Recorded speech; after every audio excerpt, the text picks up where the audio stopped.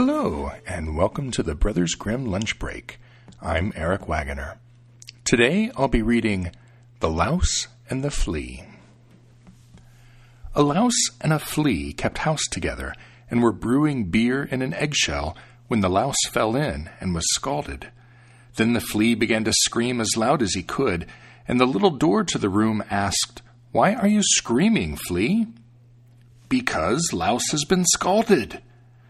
Then the door began to creak, and a little broom in the corner asked, "Why are you creaking, door?" "Why shouldn't I creak? Louse has just got scalded. Flea is weeping." Then the broom began to sweep in a frenzy, and when a little cart came driving by, it asked, "Why are you sweeping, broom?" "Why shouldn't I sweep? Louse has just got scalded. Flea is weeping. Door is creaking." "Well, then, I'm going to race around," said the cart, and it began racing around furiously, and the dung heap, which it passed, asked, "Why are you racing around, cart?" "Why shouldn't I race around? Louse has just got scalded, Flea is weeping, door is creaking, broom is sweeping." "Then I'm going to burn with fury," said the dung heap, and it began to burn in bright flames. Then a little tree nearby asked, "Why are you burning, dung heap?" "Why shouldn't I burn? Louse has just got scalded, Flea is weeping, door is creaking, broom is sweeping, cart is racing." "Well, then I'm going to shake myself," said the tree, and it shook itself so hard that all its leaves began to fall. Then a maiden with a water jug came by and asked, "Tree, why are you shaking?" "Why shouldn't I shake?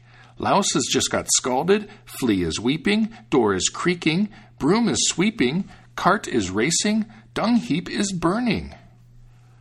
"Well, then I'm going to break my water jug," said the maiden, and as she was breaking it, the spring from which the water came asked, "Maiden, why are you breaking the water jug?"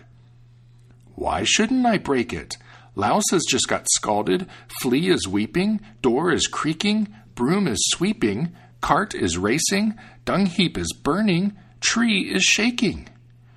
"Goodness gracious," said the spring, "then I'm going to flow." And it began to flow so violently that they were all drowned in the water.